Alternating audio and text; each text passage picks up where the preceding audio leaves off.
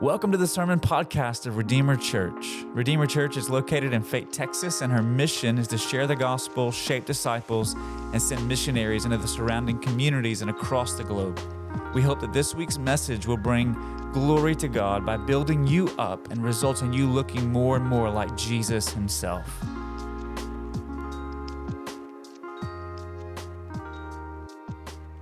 Well, good morning, church. This time we'll dismiss our kiddos who are third grade and under. Miss Ashley's in the back of the room in the blue Redeemer Kids shirt on. They can follow her down the hall for their lesson this morning as we open the scriptures for our sermon. It's like a herd of elephants every Sunday, isn't it? Oh, goodness.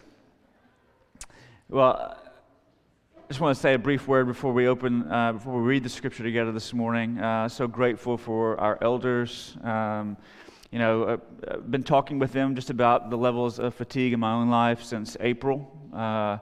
And about a month ago or so, they pastored me. They shepherded me, encouraged me to consider taking this sabbatical. It's an uncomfortable space for me. I'll just be transparent with you. And so I'm grateful for the opportunity, looking forward to it. Some have asked, are you guys, where are you going to be? And my kids are going to be in school, and so we're going to be here. But we probably will worship other places some Sundays and with other pastors that I'm friends with here in town, just to be refreshed and sit under their teaching and to enjoy worship with that other body of believers across town.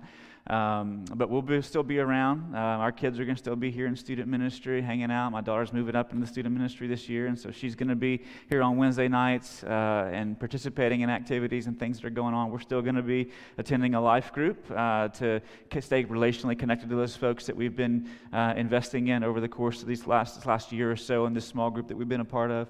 But I do look forward to being able to just take some time and catch my breath a little bit. We recorded a podcast on Friday with Matt and Justin talking about the sabbatical, the rationale behind it, and just some of the things that have led up to this point for me. And so when that releases, I encourage you to listen to that. And instead of rehashing all that this morning, I just point you to that resource whenever it becomes available. But all that said, I appreciate our elders and the way that they've led me to consider taking this time to recharge.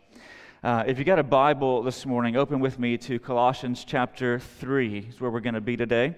Colossians 3, we'll read verses 17 and 19 and come back and unpack it a little bit together this morning. Colossians chapter 3, beginning in verse 17. It'll be on the screen behind me. If you don't have a copy in front of you and want to follow along there, please feel free to do so. Colossians 3:17, the Apostle Paul writes these words, "And whatever you do, in word or deed, do everything in the name of the Lord Jesus, giving thanks to God the Father through him. Wives, submit to your husbands as is fitting in the Lord. Husbands, love your wives, and do not be harsh with them." This is God's word.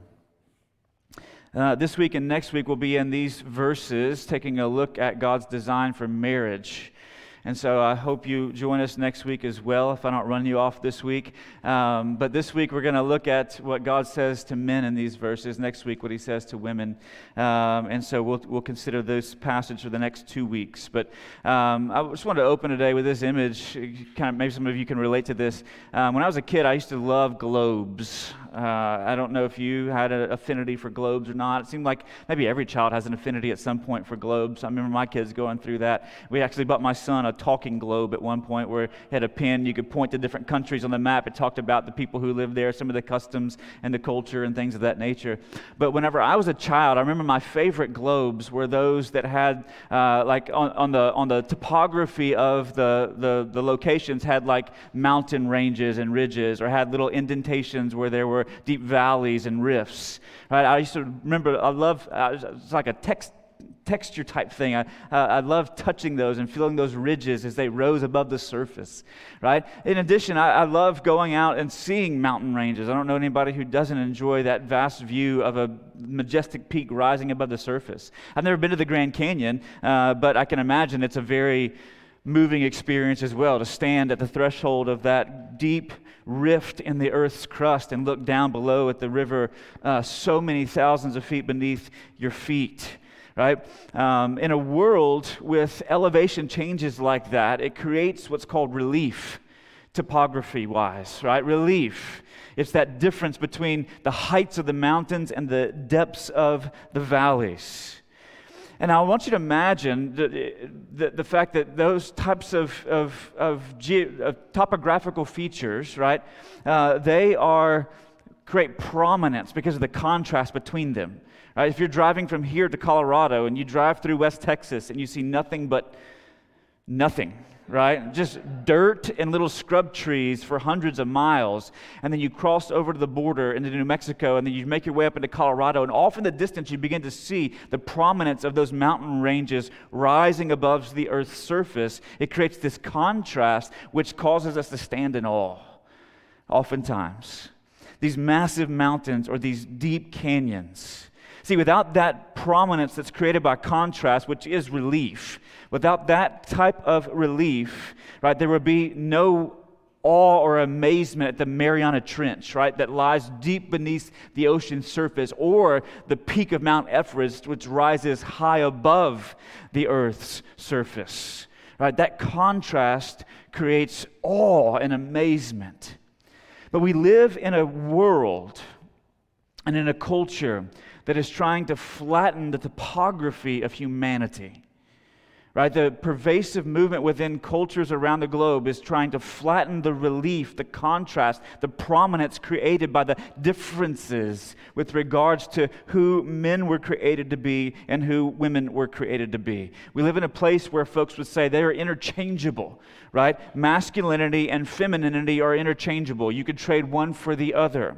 So as a result, it's a place where there are gender-neutral bathrooms. This isn't a political statement. It's just a statement of reality.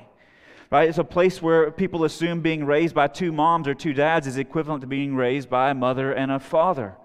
Or a place where those born male can become female and those born female can become male, and where that transitioning is celebrated, applauded, and awarded because it's seen to be something that requires a great deal of courage to go against the grain of society.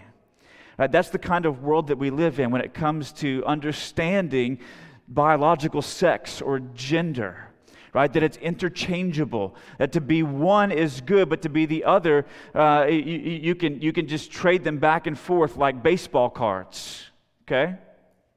But the Bible, I would say, presents a very different picture of gender. See, in his book, Manhood Restored, Eric Mason says this. He speaks of the contrast between how God created the rest of the created order and brought those things into existence by the word of his mouth, but how he formed humanity with his hands. Listen to what he writes. He says, God formed man. This term is rich in depth and meaning. God handmade man by sculpting him from what he had already created. The word formed means fashioned or shaped or forged, usually by plan or design. And the term implies an intentionality. Forming isn't haphazard.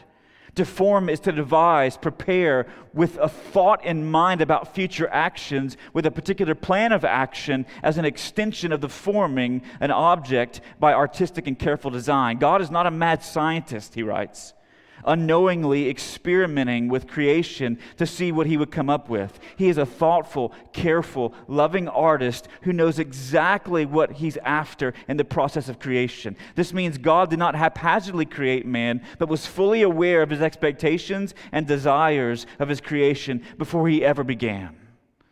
That's what it means to be formed in the image of God. See, beginning in Genesis 2, the sweep of Scripture presents a picture that God has great intention with all that he's made. In Genesis 2, prior to the fall, we see that God created man to have dominion over all the earth, and the woman was the only suitable helper for him. And yet when you fast forward into Genesis chapter 3, after the fall, you see God would curse creation, and as a result of the curse, that wives would desire their husbands, we're told in the text, and that husbands would rule over them. And so essentially what God designed in creation in Genesis 2 would be defaced by sin in Genesis 3, but then would eventually be restored by Christ in Ephesians chapter 5. when he comes and he says that Christ, through his life, his death, his resurrection and ascension, that God redeems the pattern for what was the picture, what it was supposed to look like as a reflection of God's glory and the relationship between Jesus and his people that was to be shared between husband and wife before the fall, is distorted by sin in the fall and redeemed by Christ in his crucifixion, resurrection, and ascension. Right? So we can't go back and say, hey, listen, masculinity and femininity are a result of the fall. No, they were designed by God before the fall. We were created male and female. They're not interchangeable. They have been distorted through the fall. And there's all sorts of layers of what I would call cultural graffiti that have been layered on top of layer on top of layer. And depending upon the culture that you grew up in determines the type of graffiti that was layered on top of masculinity or on top of femininity. But in Christ, both biblical masculinity and femininity are restored. They're redeemed. And Jesus is in the process of putting people back together in his image that he intended from the very foundations of the world. And he's like, what does that have to do with Colossians 3? It has a lot to do with Colossians 3.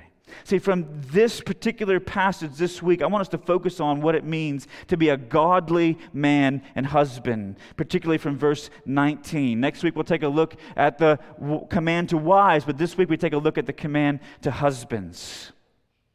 Because as these two things are exercised, they create this prominence by contrast, this relief, like mountains and valleys, like rivers and oceans, like forests and plains. It's this contrast that's meant to complement one another. See, as we work our way through Colossians, we've come to this text this week that's commonly referred to in the academic circles as a household code. And so in the ancient world, it spelled out responsibilities within a Roman home, the responsibilities of husbands and wives and children and servants.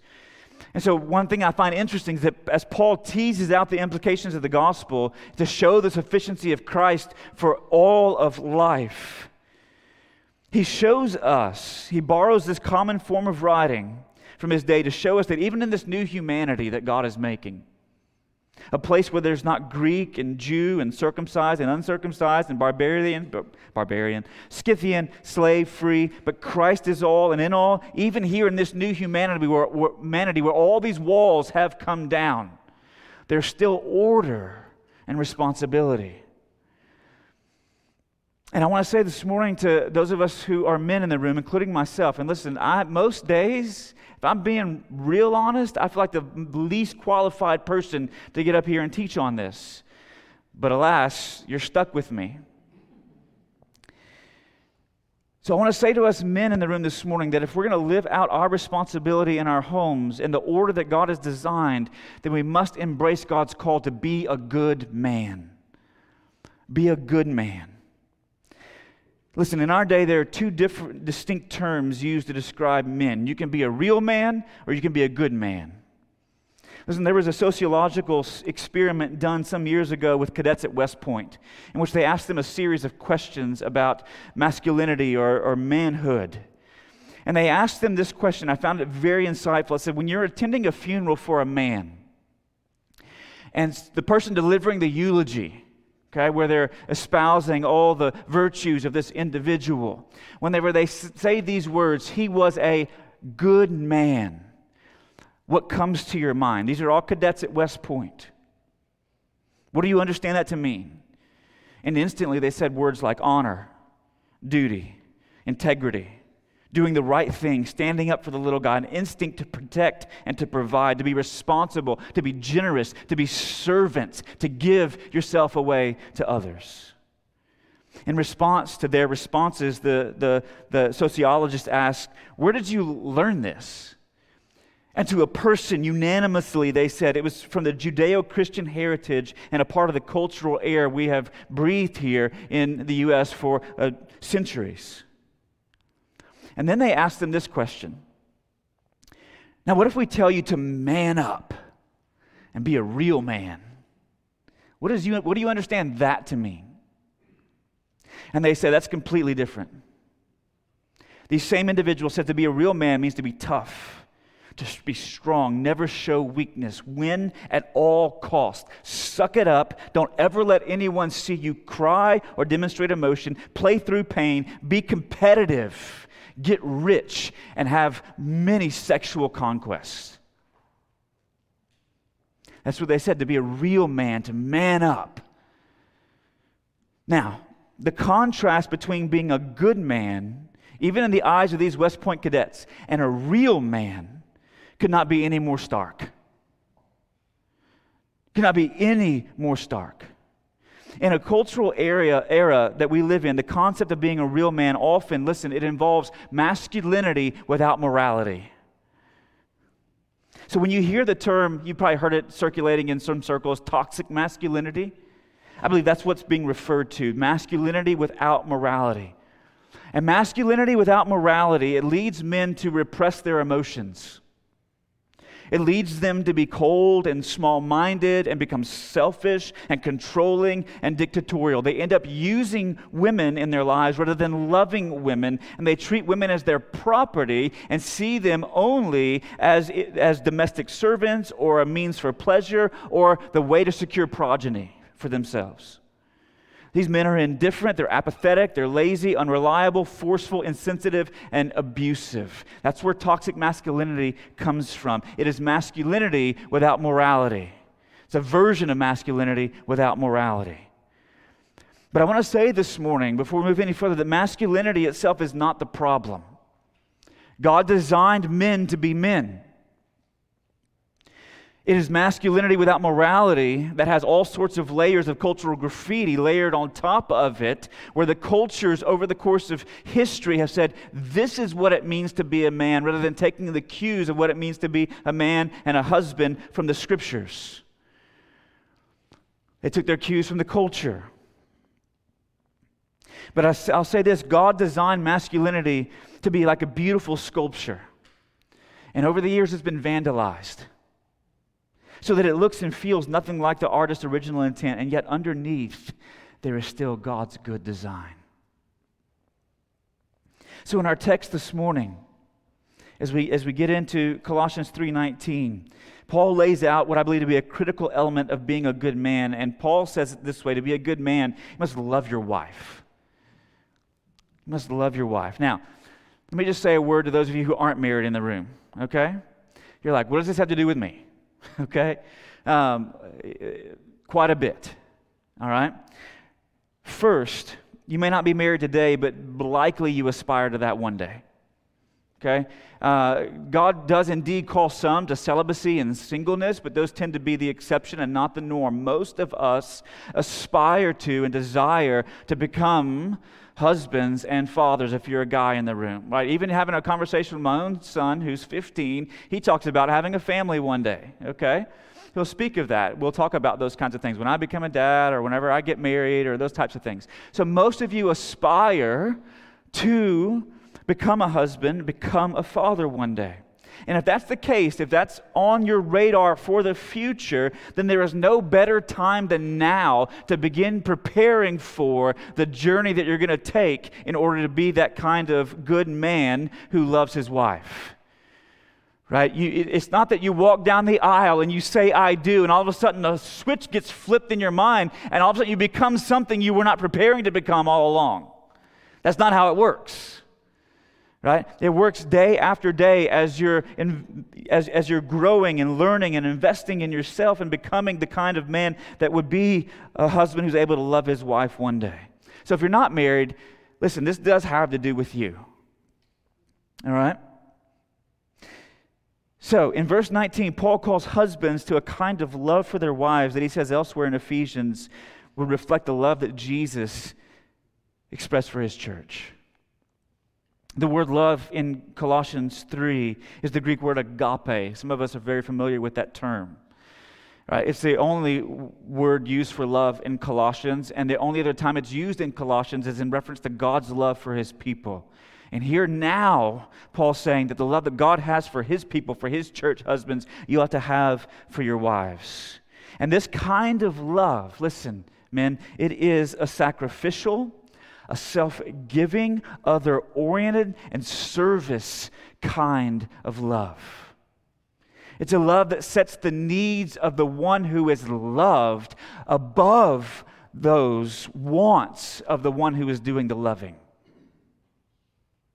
It's why God would send His one and only Son, the Son whom He loved, with an eternal love, to be the ransom for many, so that those who believe on Him would not perish but have everlasting life. God has loved this way. God so loved. In this way God loved. Toward this end God loved, that He gave Himself away for those whom He loved. That's the kind of love that men are called to exhibit towards their wives.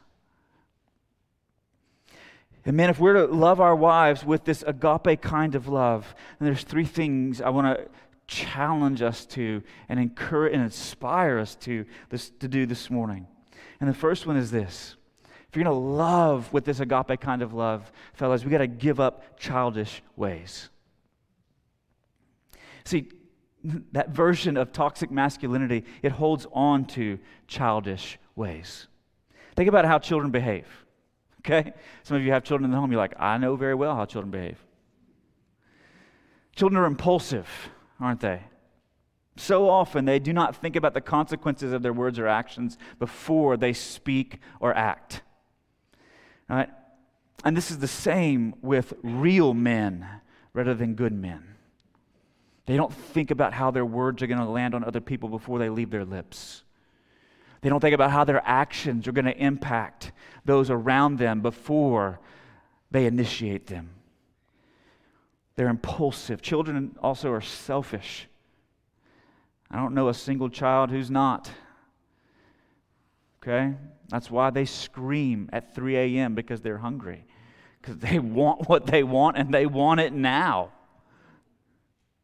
Right? They take what they want when they want it, and they oftentimes don't think of anyone other than themselves. It's a part of that maturation process, right? They have to be trained and taught not to just think of themselves, but to think of others. And listen, this is the same with real men rather than good men. They only think of themselves. Everything is centered around what they want, their desires, their agenda.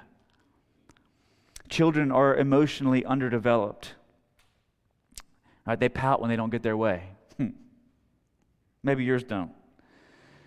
When you cross them, right, either you get a burst of anger, a flood of tears, or even sometimes from an early age, the cold shoulder.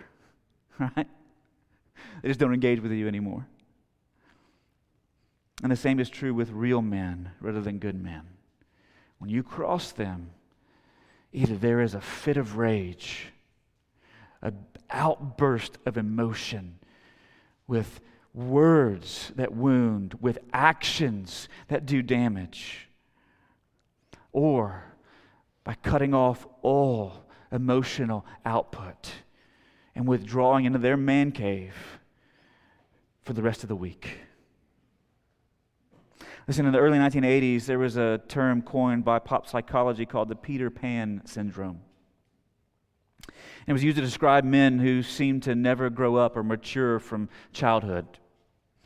So like Peter Pan, who, right, he lives on an island, okay, where he basically cast off all adult responsibilities, along with the Lost Boys. It's a very fitting name, okay? The Lost Boys, who he leads to do nothing but play and have fun all day. And the adults in their lives are envisioned as pirates who want to steal their freedom and fun, right? That's a great image. And psychologists coined this term to describe oftentimes young men. It's a metaphor that describes the patterns of the behavior that they refuse to accept responsibilities. And individuals with this type of complex, they demonstrate childlike characteristics that most people grow out of during their adult years, and yet these individuals continue in them. Some characteristics of it are things like low motivation and lack of interest in work, trouble with commitment, being unreliable, difficulty making decisions, emotional instability, lack of accountability to anyone, and then always blaming others for their own shortcomings in their own personal growth. So it's always somebody else's fault. an entitlement and expectation for others to take care of them, fear of and refusal to accept constructive criticism, procrastination. They don't engage in household chores or they don't finish them. They're chronically, as an adult, unemployed or underemployed. They rely on others to manage their finances. They prioritize fun and play over important obligations. They struggle or refuse to define relationships. Some of the women say, amen. They avoid attempts to address conflict in relationships. They won't get involved.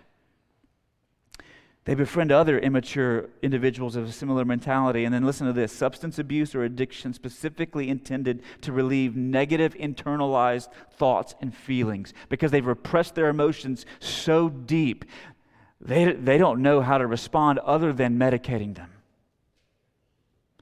It's the Peter Pan syndrome. And if this isn't a description of the cultural real man, I don't know what is. But when the Bible speaks of being a man, listen, it's not suggested that you be a man rather than a woman, right? Or acting like a woman. It's calling you to be a man rather than acting like a child. So if you want to use the words man up in your vernacular, right? Essentially in a biblical context, that just means grow up. Grow up. Take on responsibility. And I find it very interesting that this language of putting childish ways behind us shows up in 1 Corinthians 13, where Paul's speaking about the nature of Christian love. Husbands, love your wives. 1 Corinthians 13 is not about husbands and wives. It's about the nature of Christian love, agape love. And listen to what Paul says in 1 Corinthians 13. Love is patient and kind. Love does not envy or boast. It is not arrogant or rude. It does not insist on its own way. It is not irritable or resentful. It does not rejoice at wrongdoing, but rejoices with the truth. Love bears all things, believes all things, hopes all things, endures all things. Love never ends. As for prophecies, they will pass away. As for tongues, they will cease. For knowledge, it will pass away. For we know in part, and we prophesy in part. But when the perfect comes, the partial will pass away. So don't spend your life with focusing on all these miraculous, charismatic gifts, Paul says. But love deeply, love well, love with an agape kind of love. And then he says in verse 11, when I was a child, I spoke like a child. I thought like a child. I reasoned like a child. But when I became a man, I gave up childish ways. And listen, men, if we're to love our wives with an agape, self-sacrificial, service-oriented kind of love that puts their needs above our wants, then listen, we've got to learn to put childish ways behind us. So let me ask you a question, fellas. Where may there be remnants of childish ways in your own life? If you ask that question to your wife, what would she say? If you asked it of your friends, what would they say? Second, we have to sacrifice our wants for our wives' needs. Listen, I remember in college, a friend of mine came to me late one evening, and his girlfriend was really upset with him. Okay, and he begins to tell me the backstory. Okay, and so he's unfolding all the nuances of the conversation that had taken place. But essentially, the nuts and bolts of it are this, right? His girlfriend had become upset by something that had taken place, called him, asked him to come meet her so they could talk through what was going on and how she was feeling about it and what was taking place in her mind and in her heart. Well, he proceeded to tell her on the phone that he was in the middle of a very important video game. And that when he was done, right, conquering some make-believe land, that then he would come meet her and they could visit about it. And he was like, why is she mad at me?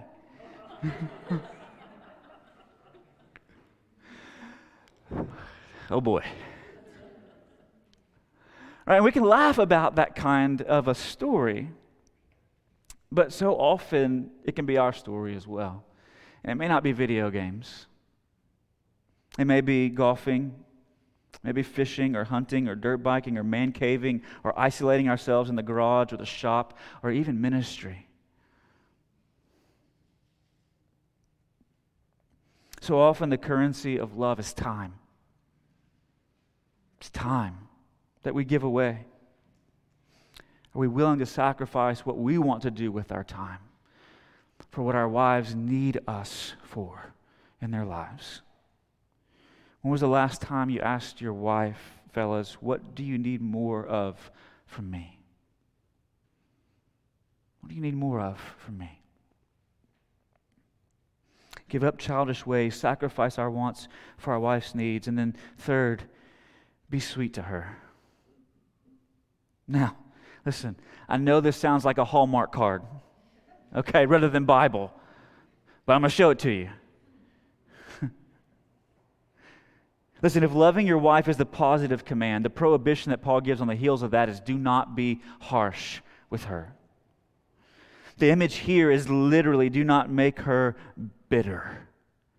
Bitter. The verb literally means to produce a bitter taste in the mouth or in the stomach. Now, when something bitter passes across your taste buds, right, it settles into your stomach and easily can turn your stomach and make your stomach sour. If you've ever had that experience, you know exactly what I'm talking about. I remember taking a mission trip years ago to Russia, and we were working in the interior of Russia. And we were in a public school in Russia hosting a soccer camp. Okay, I had no business teaching kids how to play soccer, but I was there to share the gospel with them, right? And so we were running around the soccer field, and the school lunch ladies were preparing food for us in the school cafeteria. Now, if you think school lunch food in the States is bad, go enjoy some school lunch food in interior of Russia, okay? I remember one day coming to the table and then putting a plate of food in front of us and just looking at the thing and going, I'm not sure what that is. Right? It was like this, it was a gray-colored meat with this iridescent film that was kind of on top of it, sparkling. And so through my translator, I asked, what is it that I'm about to enjoy? And they said, boiled liver. All right. And I can remember literally having to hold my nose in order to get that food into my mouth, pass it through my olfactory senses and into my stomach. Because it not only was the odor foul, but the taste of it was just, make you want to gag. But out of hospitality to those who were hosting us, I felt obligated to eat the food they were preparing for us. Listen, I was on that trip with some high school kids, and they were like, nope. So here I am, the leader, trying to set the example. I'm going to be receive the hospitality of the host culture and eating this boiled liver. But it made my stomach turn. If you've ever eaten something that makes your stomach turn like that, you know that experience. It makes you nauseous. And listen, the kind of harsh, toxic masculinity in our culture, it is a way of being a man in the world that makes the stomachs of women turn. It's bitter. And so rather than turning her stomach with harshness, listen, delight her taste buds with gentleness. The same gentleness Paul calls us to put on in verse 12. Charles talked to us about it last week. That this gentleness is a bridled strength. It's not a weakness, but it's a bridled strength. Every time I think about that concept, I think of the great lion in C.S. Lewis's however many books he wrote, in the Chronicles of Narnia, right? I think about Aslan, right? As he interacts with the children, and as you see him, particularly in the cinematic depictions of this great lion.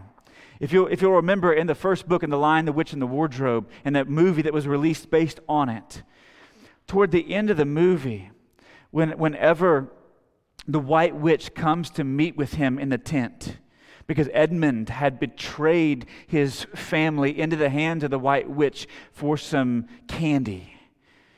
Okay, and when the White Witch comes and they have this conversation in the tent, and it always gets me every time I think about that scene or see that scene, because she says, you know the laws, what they demand and what they require. Blood.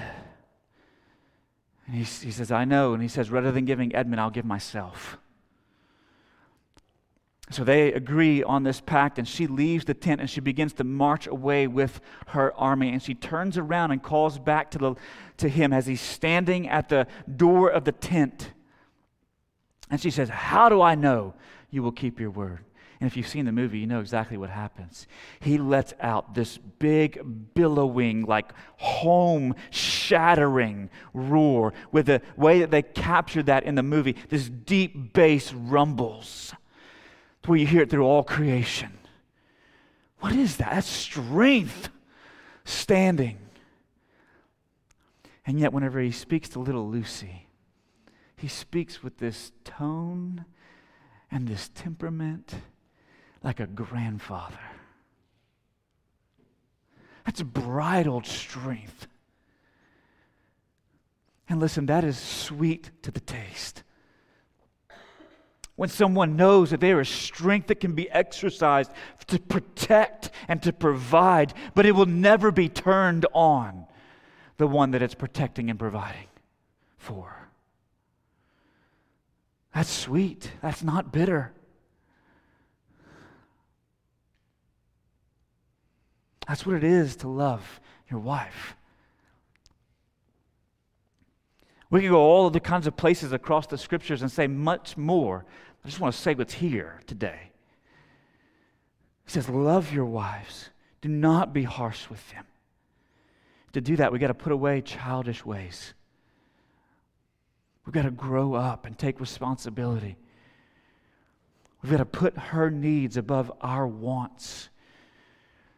And we've got to have a sweetness about us that's exercised through gentleness. Listen, finally this morning, if we're to love our wives and be good men, listen, it must flow downstream from a resolve, church, to fix our eyes on the glory of Jesus himself. Listen, it is no coincidence that the command to wives in verse 18 and the command to husbands in verse 19 come directly on the heels of verse 17. What do we read in verse 17? Whatever you do, in word or deed, do everything in the name of the Lord Jesus, giving thanks to God the Father through him. To do all things in the name of the Lord Jesus. Listen, it doesn't just simply mean that we utter Jesus' name on our lips, but rather that all our actions, all our words, all our deeds are consistent with the nature and the character of our Lord. So as we act towards others, as we speak with others, those words that come off our lips are consistent with the nature and character of Jesus. The things that we do towards those who are around us are consistent with the nature and the character of Jesus. So listen, look at the flow of argument. Ultimately, our aspiration to love our wives, men, and be good men does not terminate on our wives. It's not ultimately for their sake. Ultimately, it terminates upon the Lord. Ultimately, it is for his sake, for his reputation, for his fame, for his glory. And this kind of sacrificial love, it flows downstream from that resolve to do everything in the name of the Lord Jesus. In the text, there's a break for a new paragraph, and perhaps even in some of your translations, even a new heading at verse 18. And yet in the Greek, there's no such break. It moves from one sentence to the next with seamless flow. And there's a flow of thought here, and as we close, I want you to consider this. It begins with a laser-like focus on the glory of Jesus, his name, his reputation. So then every word that is spoken is uttered with a view to honoring the name of Jesus. Every word that's spoken in every relationship, even in our marriages, and especially in our marriages, ought to be spoken with a view to honoring the name of Jesus. Everything that you do to and for your wives, men, ought to be done to honor the name of Jesus. So fix your gaze on his glory, because everything flows downstream from that. We said several weeks ago, it all starts with this identity that we've been given. And so we put certain things off, we put certain things on, and then in the very nuts and bolts realities of life, men, we love our wives, and we're not harsh with them. Let's pray together.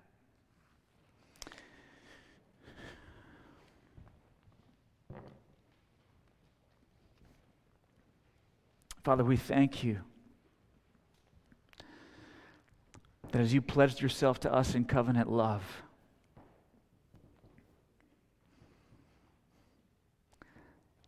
that you gave and you gave and you gave to us. May that be the foundation for all of our giving to others.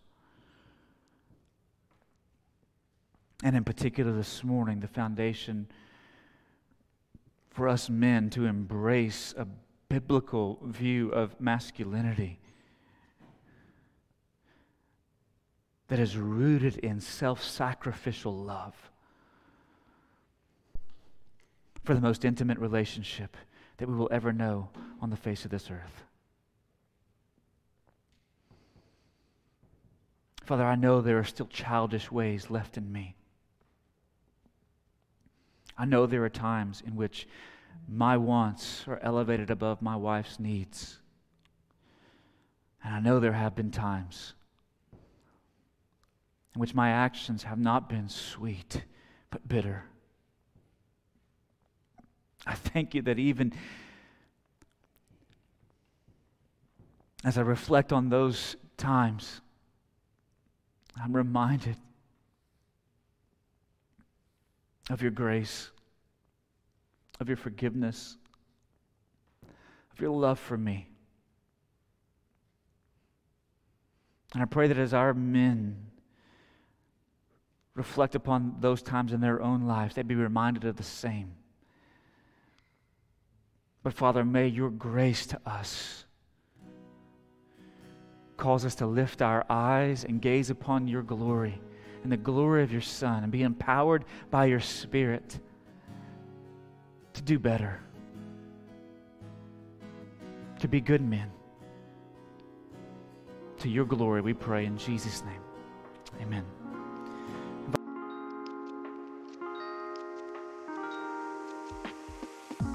Hey, this is Pastor Shannon, and I want to thank you for tuning in today. I trust that the Lord has spoken to you through His Word, and if you don't know Jesus as your Savior, I invite you to trust Him today. If you have questions about what that means, reach out to us through our website, redeemerrc.com, and one of our pastors will be in touch.